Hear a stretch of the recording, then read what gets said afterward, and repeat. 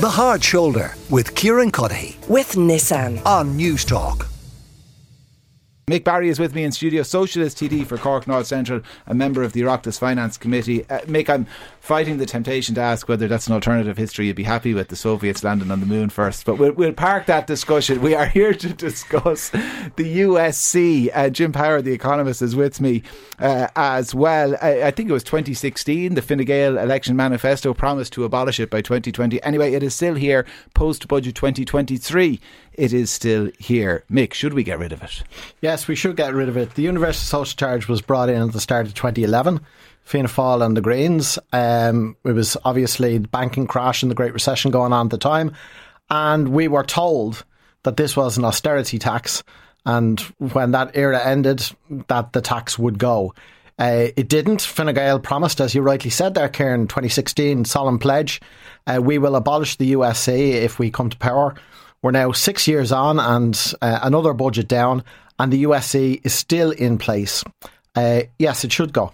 Was this the opportunity to do it this year when so much money was pumped into the economy? Yeah, there is an opportunity to do it any year. I mean, government ministers will say, can't get rid of the USC now. It raises 4.4 billion a year. We need the money for health, education, etc., etc. If you were to abolish it, but keep a 10%, call it a high income charge on people earning €100,000 a year or more, you'd claw back 1.4. So it would cost you 3 billion. All right. And we'd be in favour of making up that 3 billion and covering the cost of the health service by way of other wealth taxes. I can explain them to you if you want. All right. We might explain them in just a moment, but let me bring in Jim Power, the economist. Jim, should Fine Gael stick to their promise and abolish it? Listen, I can't speak for Fine Gael. Unlike Mick, I am not and never have been a member of a political party. But all I would say is that the one very positive thing the USC did was to broaden the tax base. And that has been a huge problem in the Irish tax system, that the bulk of taxes were collected from a very narrow base. So the great thing about the USC was actually to broaden the tax base. It brought a lot more people into the tax net, albeit in a pretty modest way, particularly for people on lower incomes. And unfortunately, as I see it, over recent budgets started by Michael Noonan, various budgets have taken a lot of workers out of the USC net altogether, and that's narrowing the tax base again. So I think it is fundamentally a good tax in terms of broadening the tax base. And I would also ask the question, the 5.4 billion that's likely to be collected on USC this year, where is that money going to come from? I mean, we have seen a dramatic increase in public spending on social protection, on health over recent years. And of course, we saw another massive ramp up in the very expansionary budget we saw yesterday. So how in the name of God are you going to fund that sort of expenditure if you're not collecting enough taxes? Okay. If you take 5.4 billion. And can I just make one point about the tax on the higher earners? The one thing you need to recognise, I think, about higher earners is that they are mobile. I mean, they probably have the skills and talents to move to wherever they want to move. And if they're going to be taxed off the face of the earth, well, why would you bother? I mean, punitive taxes, regardless of your level of income, destroy the incentive to work and to get on and try and better yourself in life. So if I was in that category and if I was being taxed off the face of the earth, I would really ask myself, what am I doing here? Mick, we'll come back to the high earner point in just a moment, but I suppose Jim was doing my job for me. He was wondering, where are you going to make up the shortfall? And you did mention an array of wealth taxes that you might implement. What are they? Yeah, okay. So there's the wealthiest 3% of households in the state, that's 93,000 households, have between them a combined wealth of €388 billion, an average of 4.2 million each. If you were to introduce a millionaire's tax, right, allowing €1 million for your principal primary residence, not counting that, all right, and you were to introduce it at a rate of 2%, you would raise €5.9 billion. So I spoke about abolishing the universal social charge for people under €100,000 a year, and I made the point that it would cost the state 3 billion. So you'd make your 3 billion back up there and you'd have 3 billion in the kitty. And I think what we need is a calm and a rational debate about wealth taxes in this country. It doesn't help when we have economists coming on the line, all due respect to you, Jim, and talking about taxing people off the face of the earth. Really, fired up emotive language. Whereas what I'm talking about there in this instance is a 2% millionaires tax. Let's have a real debate on this. Jim? I mean, the reality is that the bulk of tax is paid by higher earners in this country.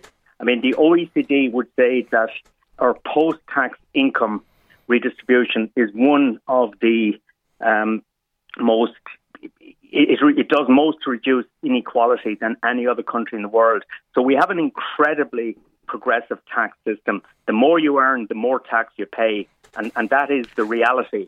And if you continue to increase taxes on those people, you're going to destroy the effort they're making. A lot of those people are the people who provide the jobs in this economy. And the jobs create the revenues that generate the funding of public services. So there is a limit to how much you can tax people. And if Mick can show me exactly where that wealth is and if it's taxable, I'd love to see it. But I said earlier, and I'd say it again, that wealth is very mobile. High income workers are very mobile. So if you continue to increase the tax burden on those people, you are going to kill the goose that lays the golden egg. And at that stage, then you ask the question, how are you going to fund public services if you do that? The one thing that's become very obvious is that what you require to generate tax revenues is a functioning economy. Okay. And it's those tax revenues that actually fund the dramatic increase we're seeing in public spending. And yesterday's budget package would not have been possible without the contribution we saw from taxpayers in this country, high taxpayers particularly. Mick, it's not just Jim's assessment that the tax system here is progressive. Like, he's right when he says that is the assessment that most international analysts would use to describe it. Okay, well, just to note, very emotive language again. Killing the goose that lays the golden egg. It's a turn of phrase. Destroying the wealth creation, engine within the economy. If we want to have a discussion about wealth, these figures are from 2017 from the Department of Finance, so they may be, not exactly what they are today, but they give a broad brushstroke. The wealth controlled by the top, let's use that phrase, 10% in Irish society, 53% of the nation's wealth. The bottom 10%, 1.4%. So let's not kid ourselves. There is a huge divide in wealth in this society. Now, let's move away from the issue of personal taxation and look at the question of... But how do you tax that wealth? To Jim's second point, I mean, where does that wealth exist? I know you're talking about an allowance of €1 million for the property, but that would still leave an awful lot of that wealth tied up in property. Others would be tied up in the value of assets and companies. And again, it's not tangible. There's not cash there to tax. How are you going to tax that? Well, the figure that I gave to you for a millionaire's tax was 2%. So, I mean, you can try and argue that there's less than 2% liquidity there. I'm not going to believe that, and I don't think anyone listening is going to believe that either.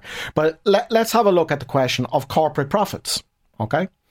Now, the figure that I have here from 2012, so 10 years ago, is that 50% of the nation's wealth went on labour costs, on wages, essentially. Today, that figure is 30%. Now, one of the things that's happened in the last 10 years is that the size of the workforce has grown. I mean, it was less than 2 million 10 years ago. It's more than 2.5 million now. It's just past that. But yet the share of wealth has gone from 50% down to 30%. Is that not a reflection of the increased value of intangible assets like brand? It is part of it. Corporate profits are up 158% over those 10 years.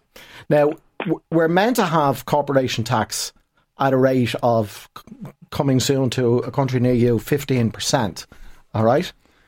I'm in favour of a higher rate, but we'll save that debate for another day. Yeah. If you were to have 15% tax on corporation profits, as opposed to the de facto rate at the moment, which is closer to 6%, right? 15%, close the loopholes, knowledge box and all the tax breaks. That would raise an extra €30 billion.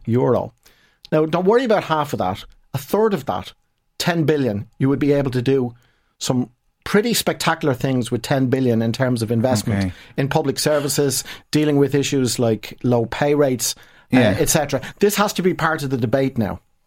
Jim, despite, I suppose, the reliance we already have on corporate tax, I think 20% of the wealth of the country tied up in the tax receipts of 10 different companies, is there a lot of untapped resources there from the Exchequer point of view?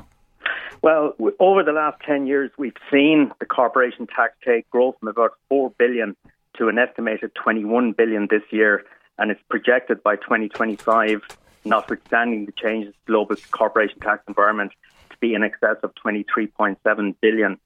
So, and that is roughly, 25% or thereabouts of the total tax we collect, and that has increased dramatically in the last decade.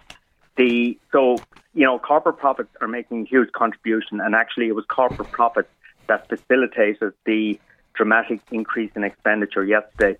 In relation to the various tax write-offs, such as the knowledge box and R&D credits, I mean, they are an essential part of upscaling and moving up the value chain in terms of our economic model. I mean, Ireland is a small open economy. Doesn't have a lot in the way of natural resources, and yet we managed to punch way above our weight in terms of attracting foreign direct investment. And it is the ability of companies to come in here and engage in meaningful research and development initiatives like the Knowledge Box. They are driving employment in the foreign direct FDI sector. They are generating the incomes that are contributing most to income tax receipts. So if you destroy that model... There you go again, Jim. Oh, well, he's talking about upending the model. That's Jim's assessment of it. That's what you want to do, is destroy it. You think that I want to destroy it? Well, listen, I'll tell you what. You're showing your true colours now, Jim. Well, no, I think Jim was fairly honest about his assessment of your proposals, Mick. But listen, thank you for coming into studio, and Jim, thank you for taking the time as well. Jim Powers, an economist, and Mick Barry, Socialist TD for Cork North Central. He's a member as well of the Oireachtas Finance Committee. We're going to stick with fiscal measures after the break. Just across the pond, the UK, they are teetering on the brink of a full-scale financial crisis. The Hard Shoulder with Kieran Cuddihy. With Nissan. Weekdays from 4 on News Talk.